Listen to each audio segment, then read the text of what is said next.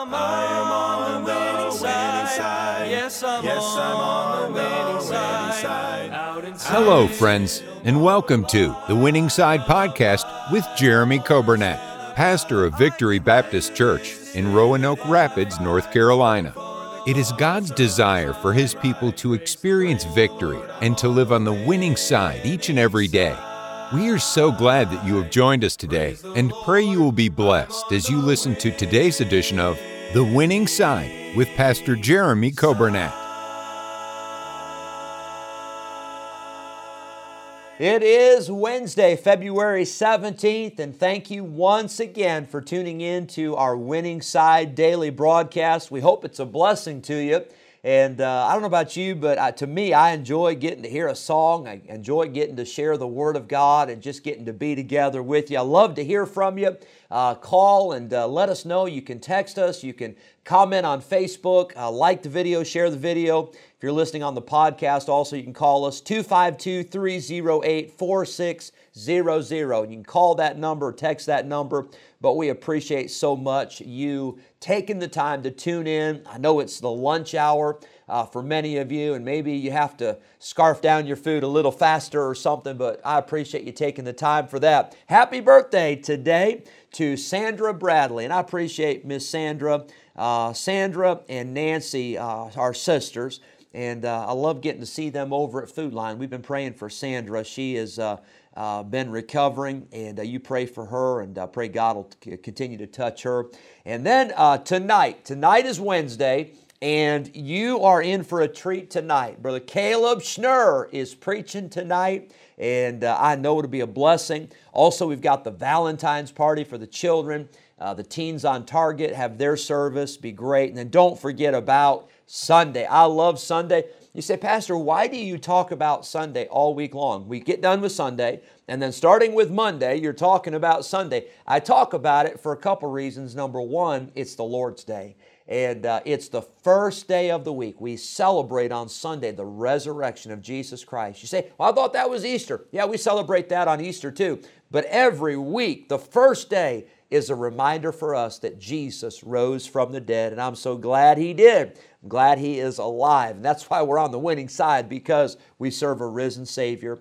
Don't forget on Sunday, Andrew, Mary Beth Jones will be with us. We'll have a great time, be a full schedule, be an unbelievable day. You don't want to miss it.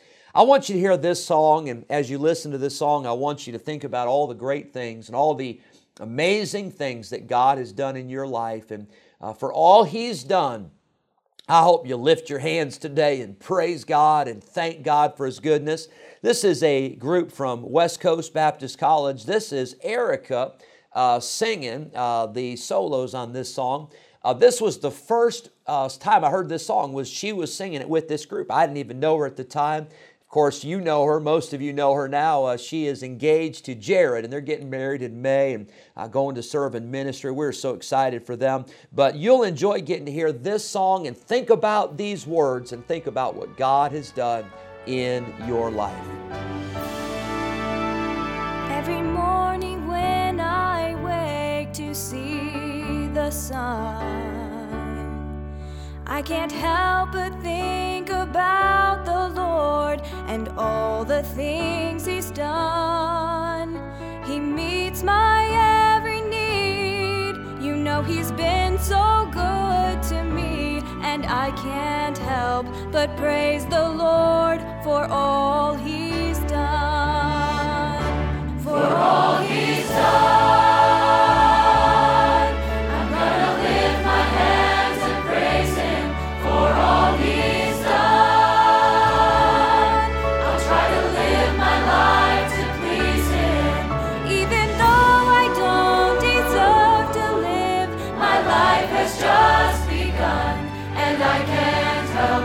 Praise the Lord for all He's done.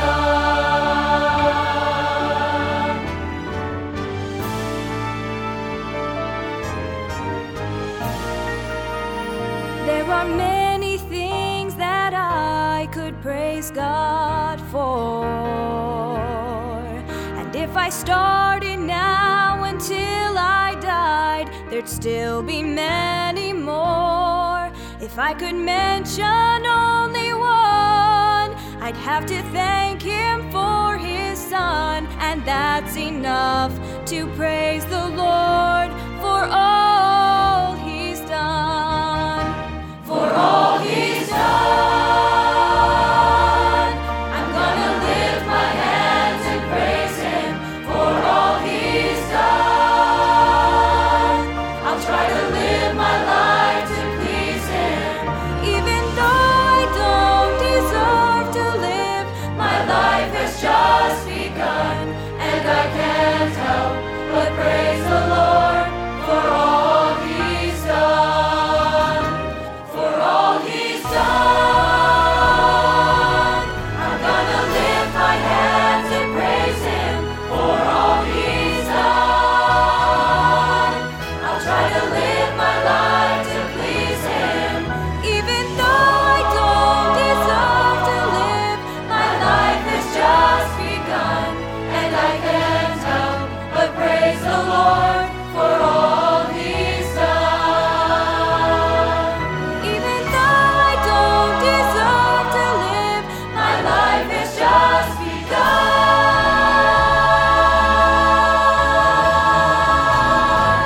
and I can't help but praise the Lord for all He's done. For all He's done.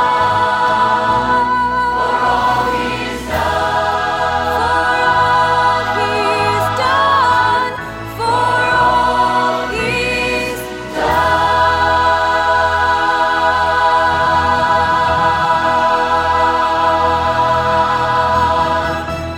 Praise the Lord for that. I hope you enjoyed that song, and we've had that song played before. We've had our choir sung that song, but I hope that was a blessing to get to hear that one again, for all He's done. Let's look at Daniel chapter 2 today. We finished up chapter 1.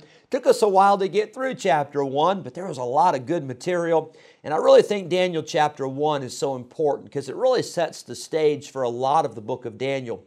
Did you know that in the book of Daniel, the first half is history, the second half is prophecy? And because God blessed Daniel in wisdom and understanding of dreams and visions, God was able to give Daniel many of the visions of prophecy concerning things to come. Now, some of those things have already happened. For instance, Daniel was given the prophecy that after the Babylonian Empire would come the Medo-Persian Empire. And after the Medo-Persian Empire would come the Grecian Empire. And after the Grecian Empire would come the Roman Empire. And he was given those prophecies, and those things have already happened. But Daniel was also given prophecies and given visions of things to come, like the Antichrist. And he was given the prophecy of things to come with the millennial reign of Jesus Christ, which of course is still yet to come. And so God was giving Daniel and those three young men, He was giving them exactly what they needed for what He had in store for the rest of their lives. Daniel chapter 2, we see that Nebuchadnezzar in chapter 1, of course, he had given the young men the appointed meat and the appointed wine to drink. They said, we're not going to do it, and they were 10 times better, and God blessed them with wisdom. But then we get to Daniel chapter 2, and the Bible tells us that it was the second year of the reign of Nebuchadnezzar, and he dreamed dreams wherewith his spirit was troubled, and his sleep brake from him. Now, I don't know about you. I don't know if you have a lot of dreams and all that.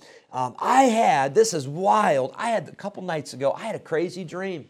And in the dream, I don't know if you've ever done this, and I hadn't been watching crazy stuff. I hadn't been thinking about crazy stuff, but I had a dream that somebody was trying to get me. You ever have those dreams? And in the dream, somebody was trying to get me, and I was trying to slam a door because the person was trying to get me. I didn't want to hurt them because I knew who they were. And I was trying to slam the door so they couldn't get me, but I wouldn't hurt them too bad. You know, I didn't want to break out my martial arts or, my wrestling moves or anything like that. And so I was trying to close the door, so whatever. And as I was trying to close that door, in my sleep, I was moaning, you know how you can't scream and you can't holler in your dream? It was crazy. I hadn't had one of those dreams probably since I was a kid, running from a monster or whatever. And so my wife started shaking me, Jeremy, you okay? And she woke me up, and then I had to catch my breath, I was thinking, whoo. that was a bad one. I'm glad she saved me from that one. But anyway, maybe you've had some dreams that are kind of crazy and some dreams that trouble you. That one troubled me, I'll guarantee you. But Nebuchadnezzar is the richest man in all the world, the most powerful man in all the world. And guess what? He couldn't sleep. And not only could he not sleep, but the Bible says that he was troubled. He was irritated. We've been talking about that some on Sunday nights, about how to have triumph over a troubled life. Well, the problem for Nebuchadnezzar is that he was worried about the future. He didn't know what was going to happen. He had a dream. The Bible tells us that verse 2 that he called all the wise men. He said, guys, I need you to come and help me because I had a dream and I need to know what it means. So they all gathered together. And verse 3, he was troubled because he said, I couldn't understand it. I couldn't figure it out. Verse number 5, he tells these guys, he says, now listen, we got a problem. I can't figure out my dream, but I also can't remember what the dream was. These wise men and these magicians and these astrologers there in Babylon, they must have thought, you have got to be kidding me. You want us to interpret the dream and you want us to tell you what the dream was? I'll say this, and this is just a side note, but let's be very careful about placing unrealistic expectations on people. You know, sometimes we are very hard on others and we like to be very easy on ourselves. Well, Nebuchadnezzar here, he was very, very hard on those people that were under him, expecting them really to do the impossible. And then he said this, he said, guys, I tell you what, you tell me the dream and the interpretation and I will reward you big time. Oh, you're going to be taken care of. He said, but if you don't tell me the dream and the interpretation, I'm going to kill you. That's a little pressure. I hope your boss doesn't put that much pressure on you at work. Brother Caleb, I hope you're not thinking that right now, thinking, yeah, Pastor, it sounds a lot like you. Get it done, and if you don't, you're gone. But anyway, that was Nebuchadnezzar's ultimatum. Verse number 8, they said, King, you got to give us more time. And he's like, oh no, you're just stalling. You're just trying to trick me. But verse number 10, they said to the king, they said, there is not a man upon the earth that can show the king's matter. Now, they're setting the groundwork here. They're making it very clear to the king that what he's asking them to do, no man can do. Then they said in verse 11, it is a rare thing, and there is none other that can show it before the king except the gods whose dwelling is not with flesh. They said, unless there are supernatural powers involved, king, this cannot happen. Nobody can do what you're asking. Verse number 13, we see that Daniel and Hananiah, Mishael, and Azariah, because they were in the category of the wise men of Babylon, they were going to be killed also. Nebuchadnezzar was so angry, he said, we're killing all you guys. We're wiping all you guys out. You guys can't tell me my dream and the interpretation. I'm done with you. Verse number 16, the Bible says, I want you to see this word, then Daniel went in and desired of the king that he would give him time and that he would show the king the interpretation. Now keep in mind, Daniel's already proved himself to Nebuchadnezzar before in the matter of the meat and the wine. And now Daniel comes before the king and the Bible says he requested. Here again, we see Daniel's spirit. He's not demanding. He's not giving ultimatums. He's not threatening the king. He's not calling the king a crazy nutcase and all that. He's just saying, hey, king, would you please give us time? He said, and if you'll give us time, we will show you the interpretation of the dream.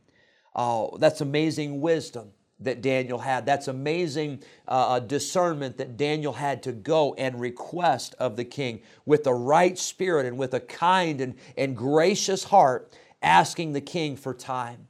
Then we get to verse number 17, and Daniel went to his house and he told his friends, Hananiah, Mishael, and Azariah, those 3 Hebrew children. He told them in verse number 18, he said, fellas, we got a problem. The king is asking us for his dream and the interpretation of that dream. And Daniel says, we got to do something. And here's what Daniel says, verse 18. He says, we must desire mercies of the God of heaven concerning this secret. And Daniel got with his friends, and you know what they did? They had a prayer meeting. the first thing that they did when they got together, they didn't say, all right, what's your idea? What's your guess? What do you think the king's thinking? What do you think? They didn't try to figure it out, even though they were pretty smart guys. But these guys got together and they said, we have got to hear from God. We have got to pray. I want to ask you today, what is your first response when things get so big and things get so difficult and the burdens get so heavy that they're bigger than you are? What's your first response? What's my first response? I think sometimes our first response is to try to figure it out. And sometimes we make a bigger mess of things, do we not? But that's not what Daniel's first response was. He got with his friends and he says, guys, we need to pray. Now, I know this is Wednesday and this is the day of our prayer meeting and Bible study, and we're looking forward to that tonight. But can I tell you, you can't wait till Wednesdays to pray. You can't wait till Sundays to pray. You can't wait till things get out of hand before you start to pray. You and I must pray every day. We must pray. We must talk to God. We must call out and ask God and ask God to help us, and to ask the Lord to intercede on our behalf and to say, God, we can't do this without you. I'll close with this verse. Jeremiah 33:3.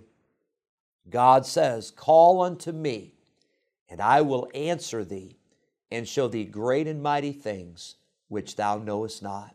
You know what? That's exactly what God did for Daniel. We'll look at this tomorrow, how God answered Daniel's prayer and the prayer of his friends. But can I tell you, when things get so big and things get so out of control, I hope that we go to God. I hope we don't try to figure it out. I hope we don't try to use our own understanding like we talked about the other day. But I hope that we will go to God in prayer. I don't know what it is in your life that you're going through, but I'll tell you this. You need to pray.